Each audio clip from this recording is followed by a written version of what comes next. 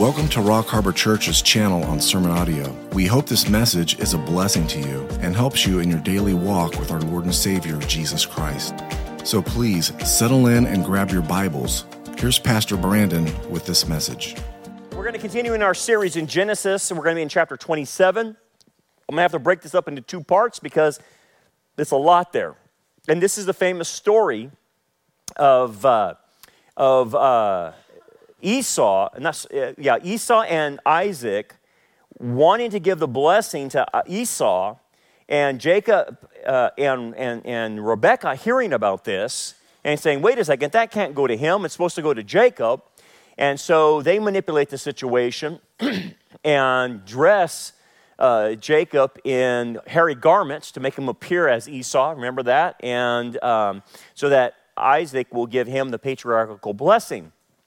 Everybody knows that story, but unfortunately, it's not taught correctly. And especially, I looked at my commentaries. A lot of my commentaries don't teach it correctly because they always want to go anti-Jacob on the thing, and it's not Jacob's fault. There's no doubt him and his mom lie in the situation, and we understand that. But the main problem that's going on in the situation is Isaac and Esau. And what's going on with them is what's going on in our culture. What do you mean?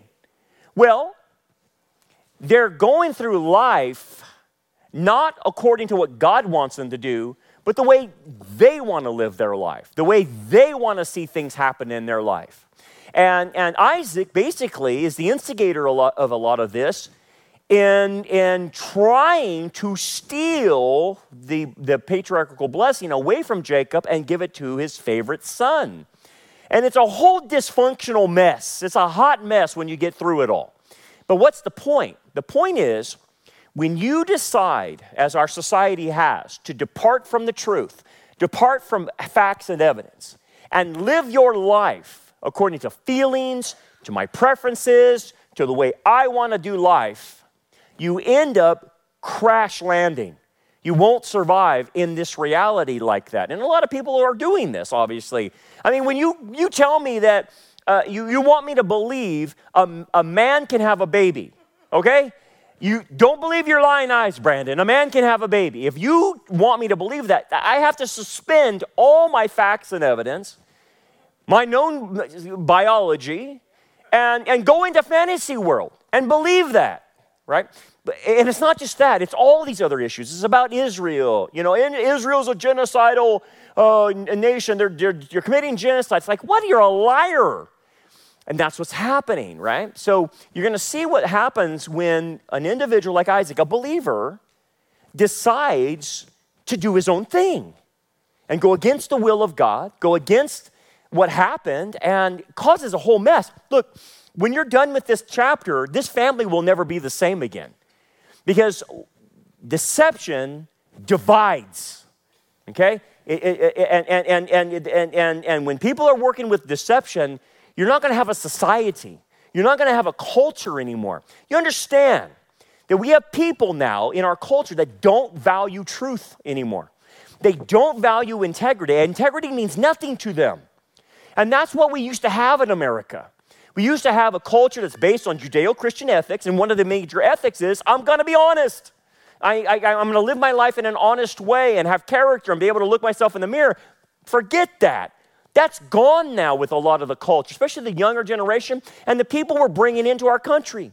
You understand that the people we're bringing into our country, it's not a racist thing, it's a values thing. We have people coming into our country that don't value honesty. If you're a Muslim and you believe in Sharia law, your religion allows you to lie.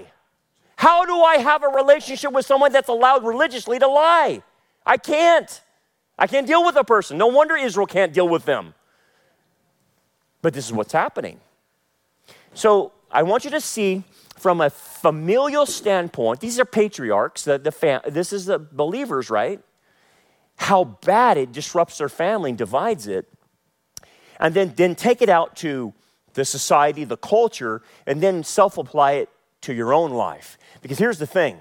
2024, dude, it's going to be crazy. You're not going to believe what you're going to see.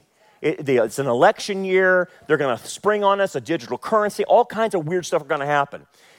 And the only way you and I are going to be able to navigate is through truth, is with God's truth, right? That's the only way. So let's take our cues of what not to do, okay, in this story, all right? So anyway, let me start here before I move on. Kind of some tongue-in-cheek stuff, but anyway, I did a funeral one time, and the family wanted to play this song for their loved one. And it was the first time I ever heard the song. And I sat there and I listened to the lyrics and I said, wow, that's a crazy song. That song, you never want to live this way. And it's the song, obviously, I Did It My Way, right? Have you heard that song yet? Okay. Look at the lyrics, okay? And now the end is near, so I face the final curtain. So that's why I guess they played it at the funeral. If you ask me to do your funeral, don't play this song. I won't do it if you do this song, okay? My friend, I say it clear. I state my case, of which I'm certain, and much more than this. I did it my way. Wow, that's bad. That's arrogant. You did it your way? That's not good. Regrets, I had a few. I have like 1,000. What are you talking about? I just have a few. Well, that's when you lie to yourself. That's what happens. But then again, too few to mention, wow, I did it. I did what I had to do. Pragmatism right there. And I saw it without exception. I planned each charted course, each careful step along the byway. That's not good because you want to chart your course by God, obviously, and much more than this. I did it my way. I did it my way. Yes, there were times, I'm sure you knew, when I bit off more than I can chew. That's probably most of our lives. But through it all, when there were a doubt, I ate it up and I spit it out. I faced it all and stood tall. I did it my way. There again, the arrogant statement. I find it also amusing to think I did all that. And may I say, not in a shy way, oh, no, not me. I did it my way. For what is a man? What has he got? If not himself, then he has not. To say the things he truly feels, that's called being rude. And not the words of one who kneels. The record shows I took the blows and I did it my way. Yes, it was my way. Okay, that's the opposite of what you should do, okay? What is integrity? Integrity means, look, integrity is not this, I follow my heart. I'm going to be true to myself. That's not. Or I'm going to live the life I want to live, like the song says. No, that's not integrity. You will actually deceive yourself. Integrity is living in submission to the truth, or living in submission to how God has designed life. If you go against the created order, woe unto you. You're going against reality. And that's what a lot of people are doing. They're going against the reality. And when you go against the way God created things, you're going to find yourself in a ditch against a brick wall, because you're not going to go any further than that. But that's where society is going. They're doing it their way. And this is what Isaac does. He decides to do it his way. Verse 1. Now it came to pass when Isaac was old. So right now the patriarch is about 137 years old. He's actually going to live to be 180. But, you know, his brother, half-brother, Ishmael, obviously died at this same age, about 14 years prior to this. So he's thinking, well, I'm at the age where Ishmael died. I'm probably going to die too. And here's what happens. He decides that he doesn't like the way things went in his life. Okay? There's regrets. Not biblical regrets, but his own personal regrets of the way he wanted life to go. And right now, what he's about to do is try to change the course in which life went, in which God has said is going to go, and take something away from Jacob that was legally given to him and steal it away and give it to his favorite son, Esau. Now, Esau, as we have studied, is a wild dude. He's like Ishmael. He's a man of the world. He doesn't want to have anything to do with God. He doesn't want anything to do with the Abrahamic covenant. He's just a worldly man. He doesn't listen to anybody, does his own thing, but yet Isaac favors him over Jacob. And Jacob's the more godly man. Jacob is the more responsible one that will carry on the family tradition and carry on the Abrahamic covenant. And yet, the dad likes the wild one and wants to see the blessing that was exchanged to Jacob given back to Esau. So he's going to try to force a situation. So it says this, and his eyes were dim that he could not see, that he called Esau. So basically what Moses is saying is, yes, physically he's going blind.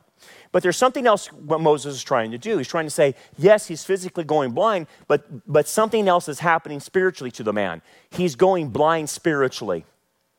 Now, can a believer go blind spiritually? Of course. Peter talks about this. A believer can blind themselves. How do you blind yourself? You blind yourself when you refuse to admit the truth.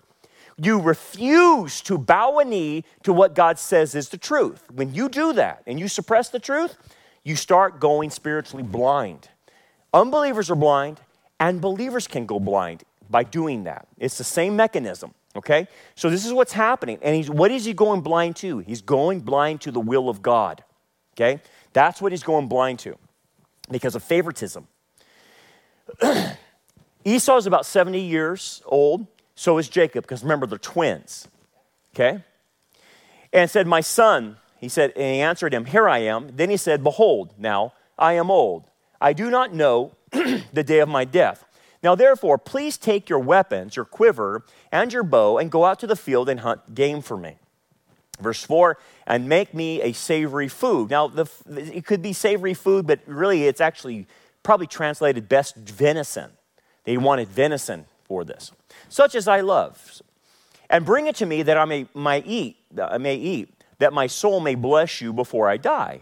You're like, when you read that, it's like, okay, he just wants to give them a fatherly blessing. No, it's not a fatherly blessing. It is a patriarchal blessing. And, my friends, the patriarchal blessing can only be given to a firstborn. Okay, now let's go back in time a little bit before this day.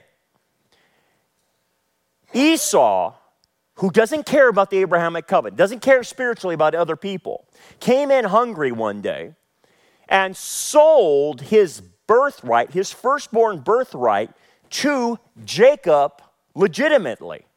And like I said before, when we studied that passage, that is a legal transaction. You could sell your birthright, and people did. And you could do it verbally, and you didn't have to have a contract. And we'll have the ancient texts during that period of time that in other ancient cultures at that time, that was what was going on. So we all know, and so does Isaac, that the transaction, Jacob never stole anything from Esau. Never. It was a legitimate transaction that happened, and therefore the birthright goes naturally to Jacob since he bought it and wanted it. And therefore, that is tied to the patriarchal blessing.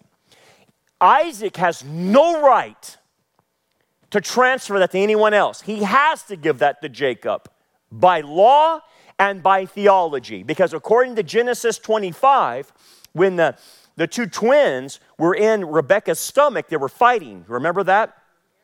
And she says, what's going on? She asked God, and God says, 2 nations are in your womb. The older will serve the younger.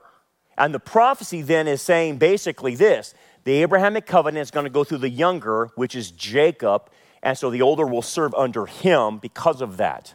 And so she knows, Isaac knows, because God made it available to him and told them, this is what I want happening. Okay, so then what do we got going on here? We have a believer who doesn't like the will of God, has a favorite, and is willing to thwart the will of God, and is willing to steal the covenant or the blessing away from his younger son and give it to the older. That's what we got going on here. That's how bad favoritism happens in families. And look, if you're on the short end of the stick, you know what I'm talking about. If you're the favorite, you don't know what I'm talking about because you don't think you're the favorite, okay? That's just the way it is. But everyone else around you who is not the favorite knows you're the favorite, except you. Okay, right? That's kind of how it goes. So what's going on here? Well, number one, let's go through some things real quick, some bullet points. It's not Jacob's fault that this is happening.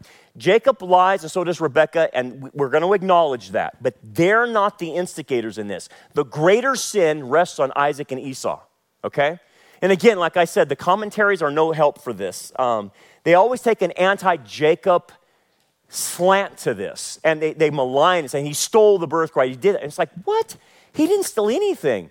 And what you start realizing is some of these commentaries are written with an anti-Israel bent. Anything they can do to slam Israel, and obviously Jacob is associated to Israel, obviously, because he has the 12 tribes, right? The 12 sons. And so you'll see these commentaries slam him instead of slamming Isaac or slamming Esau. And it's like, no, you're wrong on that. So like I said, Jacob never stole a birthright. Esau sold it to him. Isaac has no authority to go against the transaction, and Isaac has no authority to go against the revealed will of God. He's totally out of line. So what you're having is a father that's willing to violate all of this, and Esau obviously is a willing accomplice with this and basically stealing it from Jacob. Because you know what happens? Later on, Esau knows that there's land attached to it. Yeah, it's called the land of Israel. And when he wants that land, and later on he's told, you don't have any of this land. It's Jacob's. Now, what you'll see then later on in this text is Esau intermarries. He intermarries with Canaanites, and he intermarried with the Ishmaelites. And so a lot of the people today that are giving Israel problems, Palestinians, are descendants of Esau and Ishmael. So the problem that you see here in the story with Esau is the problem you're seeing today in the Gaza Strip.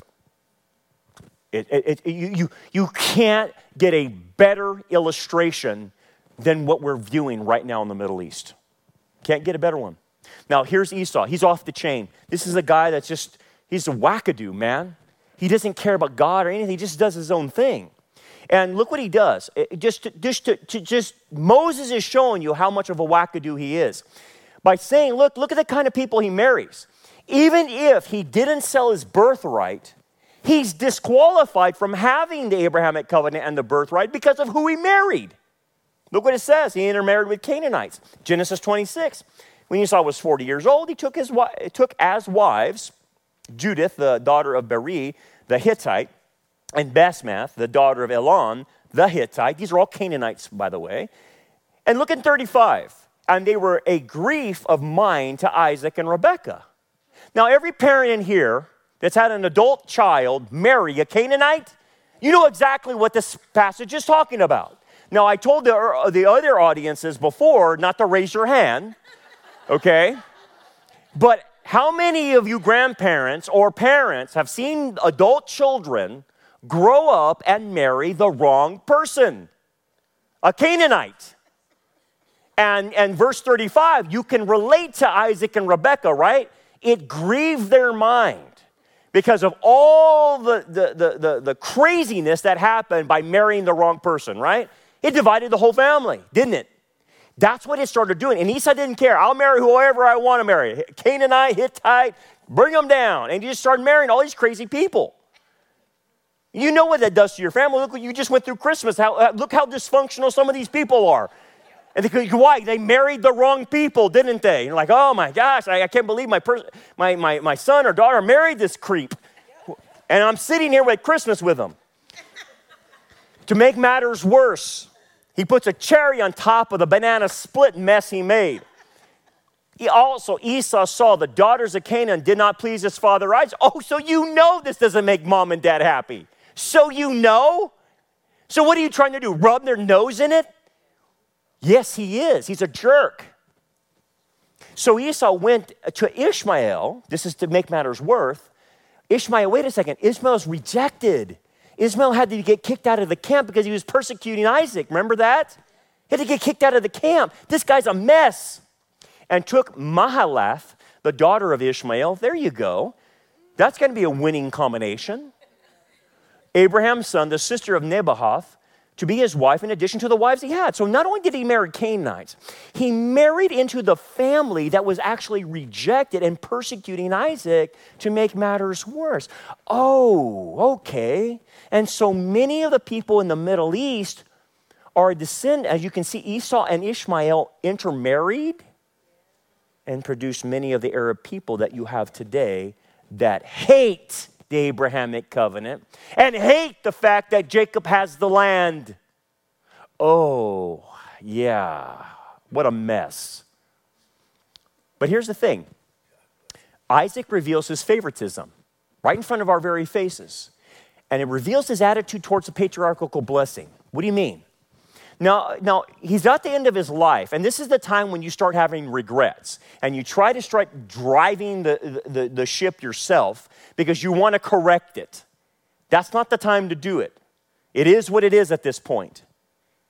But what happens is, he can't let go of his favoritism. I mean, just think about this. He favors this wild son of his that has brought him grief, and yet he favors him rather than Jacob.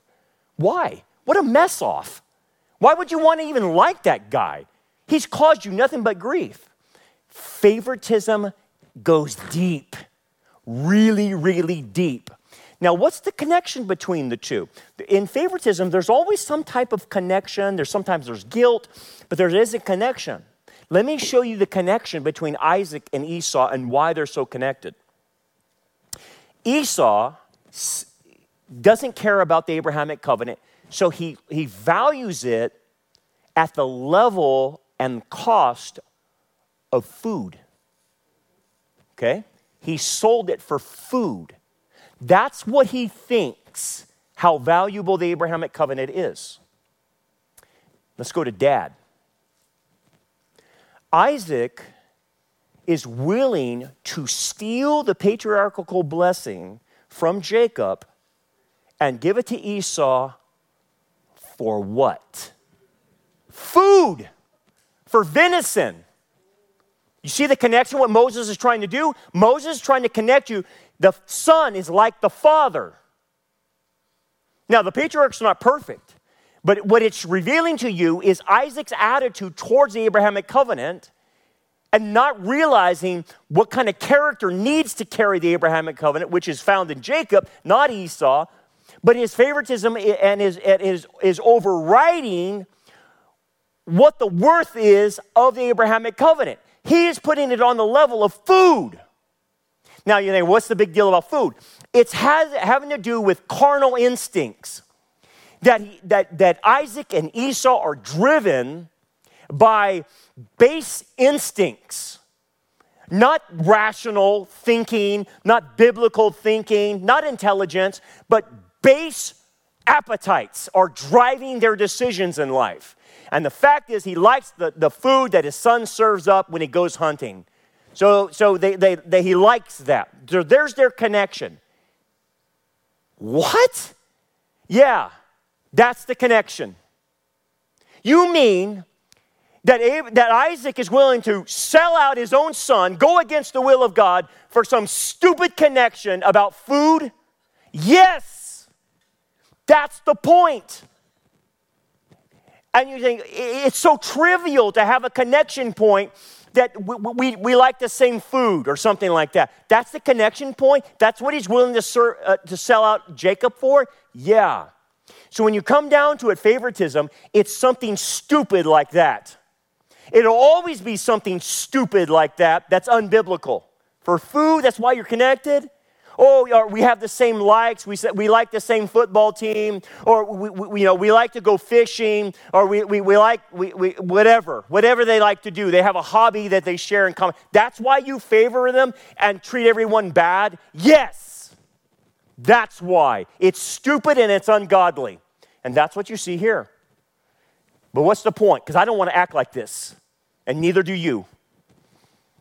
You cannot force situations based on your preferences, your proclivities, your wish hopes, or your feelings that are contrary to the will of God and to facts and evidence and truth. You can't. If you're going to navigate through this crazy life, Your feelings will lead you into a ditch. Your preferences will lead you into a ditch. You will get off the will of God, just like with Isaac. Now, let me show you examples in our society of people running into a ditch that just simply ignore facts and evidence. So this is now popping up now. Jesus was a Palestinian. I thought we dealt with this already. But there are people who are stupid enough to believe that. Now, wait a second. Everybody knows Jesus is a Jew. Everybody knows that. I thought we're having to revisit this again. There's no such thing as a Palestinian. What are you talking about? But what happens is people have preferences. People have feelings. And they let those guide them rather than facts and evidence. Jesus is a Jew. How did you miss that one? It doesn't matter to them because they're working on a narrative. Or how about this? The New York Times, believe it or not, carried this story. And I'm really shocked about they carried this story. But basically, how Hamas weaponized sexual violence on October 7th. Because the whole world is silent to this. Not only was Israel attacked, but all of their women were molested in sexual ways and cut up and done. So it was awful. I can't even explain it to you on a Sunday morning how bad it is. You have to read the article yourself of what these women saw happen not only to themselves, but to other women that they were killed. Okay? Hamas raped the women they got in contact with. They just raped all the women. Okay? Repeatedly. Broke their pelvises. It was so bad. It's beyond comprehension. Animals, demonic, whatever. And the rest of the world doesn't want to say anything about this. Well, this is the facts and evidence. How come the world is being silent on this? Why don't they condemn Hamas? Why don't they condemn Islam? Because Islam is allowing this. You can rape the enemy's women. That's what Islam teaches. How come no one talks about Islam about this? I like with Netanyahu, at least he has some guts to talk about it. I heard, and you've also heard about sexual abuse and some vicious rapes. But I must say that until just a few days ago, I haven't heard anything from human rights organizations. I didn't hear women's organizations. I didn't hear anything from women organizations in the UN. I did not hear their outcry, so I say to them, where are you? Did you remain silent because these are Jewish women? I would like to say this in a language that everybody understands. Organizations, to the human rights organizations, you've heard of the rape of Israeli women? Horrible atrocities, sexual mutilation? Where the are you? I expect all civilized leaders, governments, nations to speak up against this atrocity. But they won't. They stay silent because it goes against their narrative, goes against their preferences, because they have to hate Israel, and Israel has to be demonized. So no matter what Hamas does to them, raping repeatedly and cutting them up while you're raping them and killing them while you're raping them and breaking their pelvis because so many people rape them, we can't talk about that. Because that goes against the narrative. You see what's going on in our society? It's more than this. Look at this. Wake Up West, Israel hostages say everyone in Gaza is a terrorist. This is the same facts and evidence I've been presenting to you about the Palestinians. They support what's going on here. So this lady, a Jewish woman who was held hostage, got out. And she's alive, thank God. Her name is Mia Shem. And she explains, hey, I wasn't being held by Hamas terrorists. I was being held by families who support Hamas. She said entire families are under Hamas. I realized I was staying with a family. I started to ask myself, why am I in a family home? Why are there children here? Why is there a wife here? Do you know why? Because many of the people in Palestine support Hamas, and they were willing to help hold the Jewish women hostage. That's why. Oh, but they're telling you on the news there's a difference between the civilians and Hamas. Really? Because a poll found 67% of the Palestinians are in support of terrorist jihad. That's in 2021. Understand, right now, the Palestinian Authority provides Hamas killers, their families, about $1,500 a month grant, plus $353 per month for life for being a so-called martyr It's a pay for slay. And that's coming from American taxpayers. Oh. I showed you these recent polls. These are Arabs polling the Palestinians. 89% believe that October 7th were carried out in response to contemporary historic oppression by Israel. 98% of the response reported feeling prouder as they identify as Palestinians now. About 86% support to some extent what happened to Israel. Okay, thank you, 86%. That's all I need to know. There's the stats, there's the facts. How come that's not being reported? This is the Arabs who did this, not Breitbart, not Fox News, not any conservative elements, right? This is the Arabs. But that's right. It doesn't fit the narrative, Brandon. So now Biden hangs up on Netanyahu this week, and they're like, what's going on here? Again, facts and evidence mean everything, okay, for us, but to them it doesn't. So he's telling Netanyahu the Israeli government needs to give some of their tax revenues to the Palestinian authorities. What? And Netanyahu's like, yeah, right. And Biden hangs up on him because Netanyahu refused. Well, good for Netanyahu. Because you know what's going on? Why Israel will not give tax revenues to the Palestinian authorities? Because they take the money and they build tunnels. And you know the millions and millions of dollars we give the Palestinian authorities, that went to build the tunnels too. Oh yeah, we discovered it, and apparently no one pays attention to this. Tonight, the world is seeing just how deeply Hamas has burrowed itself underneath the Gaza Strip. Israel's military releasing several edited videos showing a sprawling web of tunnels in northern Gaza, complete with a shower and a toilet, extensive plumbing and electrical gear, air tanks, even a water cooler. The IDF says the tunnel network comprised 2 levels, dozens of feet underground, that passed under a school and a hospital. Israel also revealing it found the bodies of 5 hostages in the tunnels. Their deaths were already known. The circumstances were not. As efforts to free more than 100 remaining hostages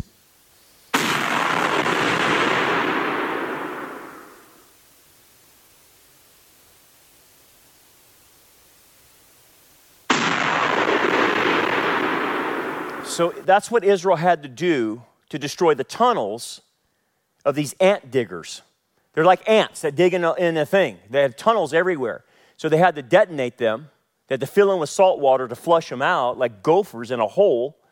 And there's why Netanyahu told Biden, we're not giving the Palestinian Authority any tax money, and neither should the United States, because that's what they do with the money.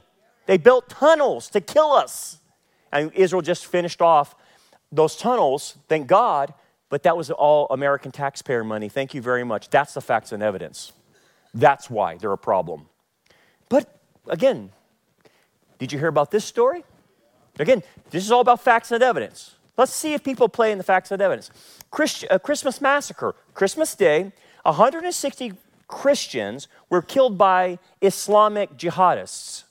Oh, did that make the news? No. I had to dig to find this on the Western Journal. I wonder if there was did you see any protests in New York, marching through the streets? That should never have happened to Christians, or Paris, or London, or somewhere in Germany where they were protesting. Oh, that's right. They only do that for Israel going to war against terrorists, but they don't go and protest for terrorists killing Christians. No one heard this. And it's a massacre because Islam gets a pass every time they do it. They kill the Saturday people, then they kill the Sunday people. And no one wants to talk about it. You see the problem when you decide not to deal with truth and evidence, your society goes upside down. So that's the application. You and I can't be like that. And we don't want to be. So we have to subject any preferences that we have, any proclivities we have, any wish, hopes, the way we thought our life should go, or feelings, or whatever it is, to God's authority and truth. That we have to. Whether we like it or not, you must. In order to survive the deception, you have to bow a knee to God. You have to. Okay? It's the only way you're going to survive. So watch what happens. Because now they're going to start manipulating things. Now, Rebekah was listening when Isaac spoke to Esau, his son, and Esau went to the field to hunt game and bring it. So Rebekah spoke to Jacob, her son, saying, indeed, I heard your father speak to Esau, your brother, saying, bring me game and make savory food for me, or venison, that I may eat it and bless you in the presence of the Lord before my death. Now, therefore, my son, obey my voice according to what I command you. Notice what she's saying. Obey my voice, and I command you. Who should Jacob be listening to and obeying whose voice? Yeah. Go now to the flock and bring me from there 2 choice kids of the goats, and I will make a savory food from them for your father, such as he loves. Then you shall take it to your father, that he may eat it, and that he may bless you before his death. Well, Rebekah, you don't need to do this. God's already said it's going to happen. You're now taking matters into your own hands instead of trusting God with the situation, and you're going to start manipulating. And that's what happens. That's the temptation that Satan is going to bring to you and I. You're going to see 2024, and you're going to be wringing your hands saying, what can I do, what can I do? And there's going to be things that you can't do. And Satan is going to tempt you, well, then take matters into your own hands. That's when you make a mistake. I'm not talking about being responsible, getting the word out, getting truth out, and standing for what we need to stand for. I'm talking about things that are out of your control, like in this situation. You better let go. You better not try to manipulate it, because that's what she's doing. She should just trust God, saying, hey, man, he said it's going to happen. I don't care what my husband does. He's crazy. He's out of his mind. I don't care what he saw. He's crazy. He's not. They can do all they want. They're not going to thwart the plan of God. And she should sit back and trust. But she's not. And neither is Jacob. There's a lack of trust here. And it's the lack of thinking that God can intervene at the right time. Okay? So here's the principle. God's time and intervention happens at the right moment. In his time, not according to our time. You have to, and I have to trust that timing. Okay? Especially things we can't control. Okay? If we can't wait on God, you will try to manipulate. I will try to manipulate. That's what happens. That's our natural proclivity in all of this. So, for instance, let me give you an example. There are things happening in our world that the process has already started, and it's not stopping. So, like, for instance, this whole transhumanism movement, it's crazy. But it reminds me of Genesis 6, because they're wanting to make humans 2.0 and make them like X-Men with powers and IQs of 1,000, and they can tamper with DNA and get into the genomes and mess with people and make them superhumans, and we can advance ourselves up the evolutionary chain in their minds, and we can change ourselves and become like a god and never die. Really? Wow. That's what Adam and Eve was told in the garden, and that's what Genesis 6 was about, was tampering with the DNA, and you're now tampering with DNA. I think the Lord said it'll be like in the days of Noah. Oh. So how long do you think God's going to put up with you, humans, tampering with DNA? I can already tell you. In Genesis 6, he didn't put up with it for very long, because he sent the flood. Because what was happening is the human DNA was being so corrupted, he had to pull the plug on it. It had to stop. And I can tell you this, they're doing it again now. He's going to put the plug in this. Enough is enough. Now again, one of the things that people don't realize is the transgender movement is associated to the transhuman movement. That's why the two go hand in hand. Because in transgender movement, they're trying to change their genders, but it's trying to be another type of human, that I can surgically change myself to be this or that or whatever it is. And that's why the two are actually connected. So don't separate the two. See it as one whole. That's why the globalists and everybody is pushing transhumanism. And transgenderism is to socialize people towards it. Okay? Look at this. This is how crazy our world is when you don't follow truth. Canadian honors transgender activists who defunded a rape shelter for banning biological males. Wow, really? So you have a rape shelter for women that have been raped. They go there to get protected, And some dude who says he's a girl says, I want to go into the rape shelter. And they said, no, you can't. You're a biological male. Get out of here. You're crazy. And so Canada honors this guy because he got that rape facility, shelter, defunded by Canada. And so what do? We give a award to some dude that has mental illness. Oh, okay. God's going to intervene on that.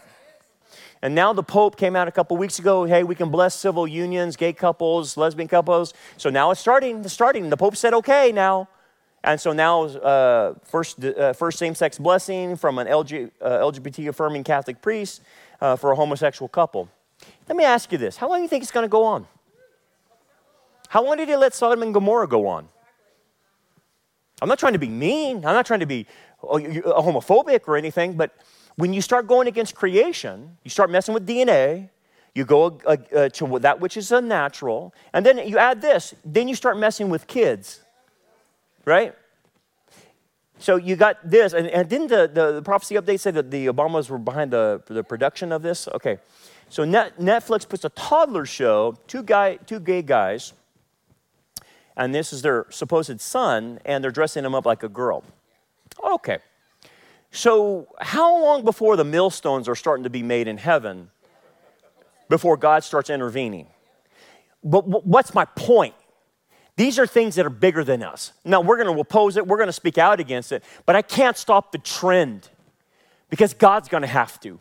It's too big. It's global, right?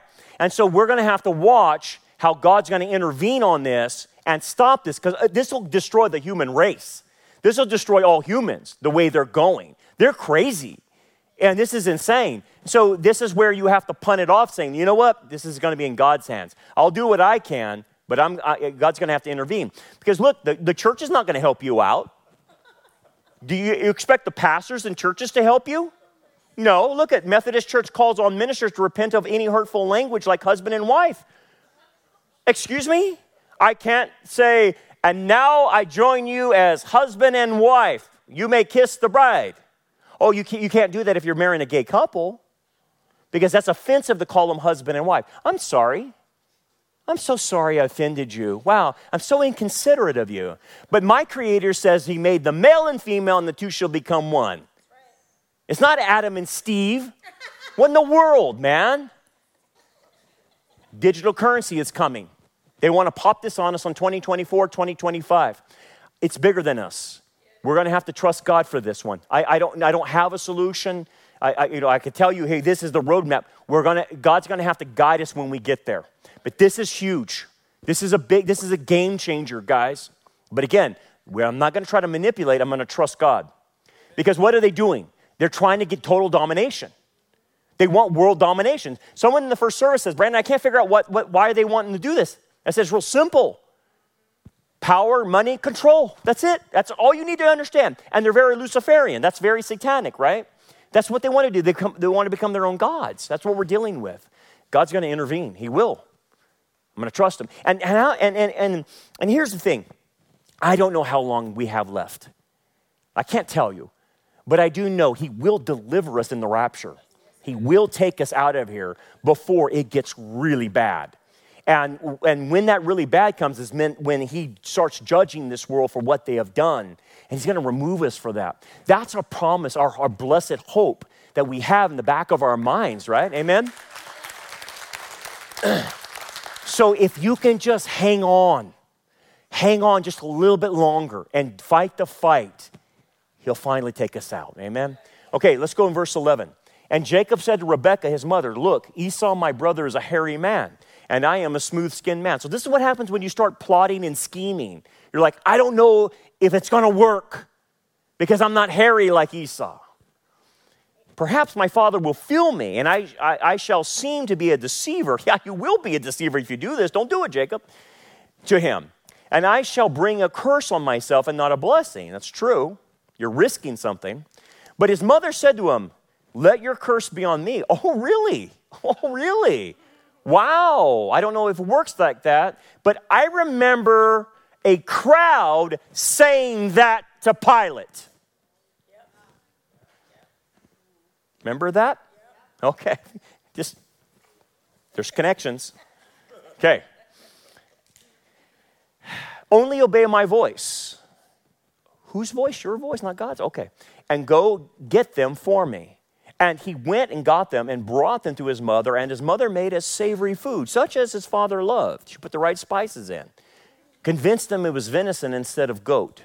Okay. Then Rebekah took the choice clothes of her elder son Esau, which were with her in the house, and put them on Jacob, her younger son. Why? The smell of him. That's why. And she put the skins of the kids, the goats, of the goats on his hands and on the smooth part of his neck, the back part of his neck, right? Then she gave the savory food and the bread which she had prepared into the hand of her son Jacob. I want you to see the depths of the manipulation that's going on here. When I decide to start manipulating things, it starts going deep. What is Rebekah doing? She's taking advantage of Isaac's weakness. Now, Isaac's out of his mind doing what he's doing. But Rebekah's wrong in the fact that she's taking advantage of his weakness.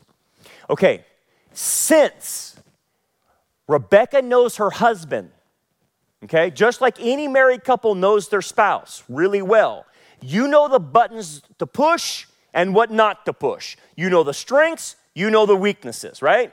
Every spouse knows this. She knows the weakness of her husband, and it's through his gut instinct. It's through his belly. It's through food. It's through his 5 senses. He is driven by his flesh. And she knows that. So in order to manipulate him, she has to appeal to his flesh in order to deceive him. So how is she going to do it? She's got to hit at least the 5 senses. Okay, we got one sense taken care of, because why? He's blind. So she didn't have to worry about sight. But she has to worry about the food that he's going to taste, right? Taste. So she is able to cook a meal that will taste like venison and convince him it's venison. Okay, so she's got that covered. Then, like Jacob said, well, he's smooth skin and Esau's hairy. Well, I got that one covered. We'll put the kids, the goat kids' skin on your neck. When he feels you, that will satisfy him. So what is that? That's touch. That's touch. Okay? So we got eyes covered, we got taste covered, we got touch covered, and then he says, I'm going to put the clothes of Esau on you so that you what? Smell like Esau. But she can't duplicate one thing. What's left of the 5 senses? Voice. It's the voice. She can't duplicate the voice. And that, when you read the rest of the text, when we get into it next time, is what catches Isaac. It's the voice. Voice. The theme of voice. I think I've read that somewhere. My sheep know my voice. Oh, yeah. You can put the Antichrist in whatever getup you want to do. You can put the Antichrist making up him looking and pretending to be the Jesus of the Bible, but when you hear the Antichrist speaks, he speaks like a dragon, and I will know his voice. It's different than the shepherds. Oh, that's right, because you can't hide the voice. When Jesus appears to the women at the tomb, they don't recognize him except when he does what? My sheep know my voice. So the most important thing to know is the voice of the Lord, which is the word of God. Oh, that's how I slice through things. Yeah, that's right. It's a theme. It's a theme that's being carried through here. So here's the thing in manipulation. Criminals always leave markers behind when they do an act, don't they? They're not smart enough to cover up their tracks. They think they're covering up their tracks, but they never can cover up their tracks. They always leave clues. That's why there's murder mysteries and all this other stuff on TV, because they always leave clues behind them, right? Because people think that they actually can cover their tracks, but you can't. That's the point. When you get into manipulation, you will not be able to cover up your tracks. And that's what's happening. They can't cover up. They can do 4 of the 5, but they're going to leave something open that gets them caught. And that family will never be the same once this is found out, that mom and the younger son and the older son and the dad were all scheming. It'll never be the same again.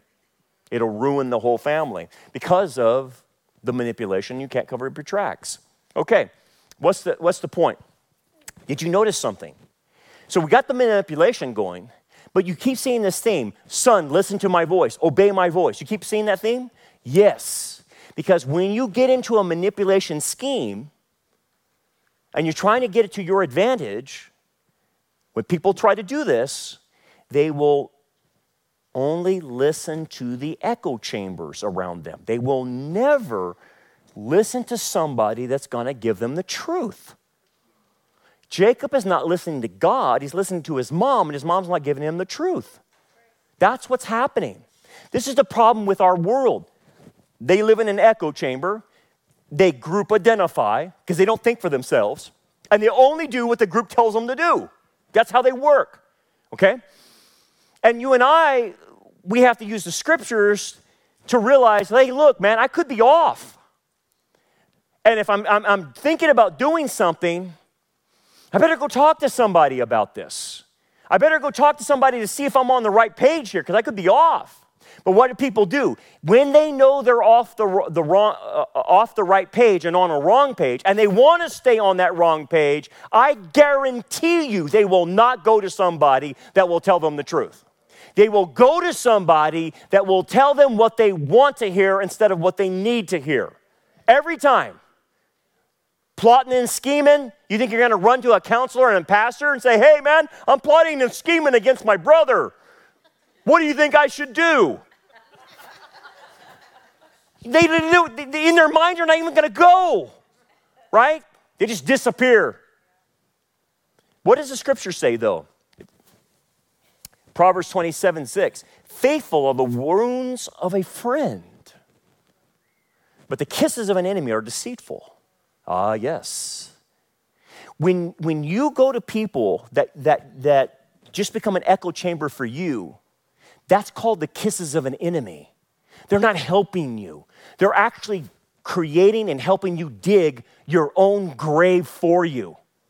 When you hear people that you hear from people that tell you what you want to hear, they're digging your own grave. But when you go to somebody, a true friend, who will tell you, hey man, you're messed up. You're not seeing things right. Your perception is wrong. Here are the facts and evidence. Here's what the scriptures say, and let's reorient you back onto the path. That's a real friend. That's someone that will help correct you and get you back on the path. And you and I have to stay on that path, and that's the only way. I have guys that I call, and I'm like, dude, am I seeing this right? Am I crazy?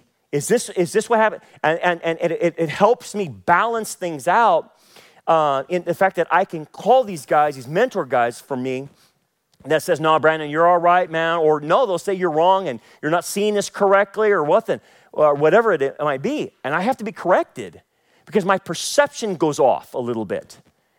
And that can happen to all of us. And so we got to reach out to people who are going to tell us the truth. Because here's the thing. These guys are out there. More than ever. Okay, look, we've had false teachers and false prophets for the last 2,000 years, but not like we've had it now. They are everywhere, and because of the internet, their messages go everywhere around the world, okay?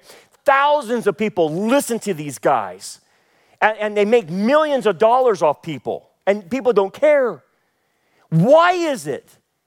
Why would somebody listen to a false prophet or a false teacher? What did Paul tell Timothy they would do for them? Tickle this. You know what tickling the ear means? It means telling somebody what they want to hear and not what they need to hear. Oh, that's why they have a following.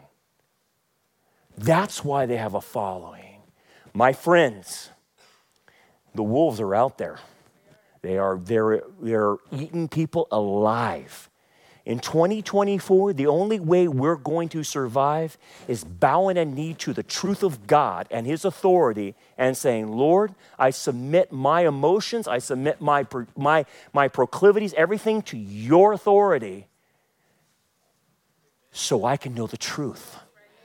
And if you know the truth will what? Set you free. Amen. Let's pray. Father, thank you, Lord, what we can study in your word.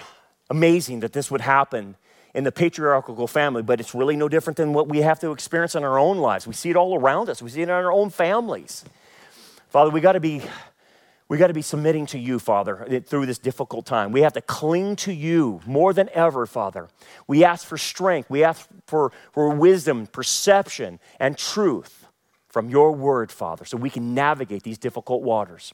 And I pray, Father, if someone doesn't know your son today here, that today would be the day of their salvation, that they would understand that your son, Jesus, died on a cross for their sins, paid all the penalty for them, offers forgiveness, was buried and rose on the third day to give everlasting life to anyone who will simply believe in him. Father, speak to hearts today, Father. We pray in Jesus' name, amen. Thanks for joining us for another lesson. We hope that this message is a blessing for you and helps you grow towards a more mature understanding of God's Word. For more information about our ministry, we invite you to check out our website at rockharborchurch.net. Until next time, remember, keep looking up, for our redemption draws near.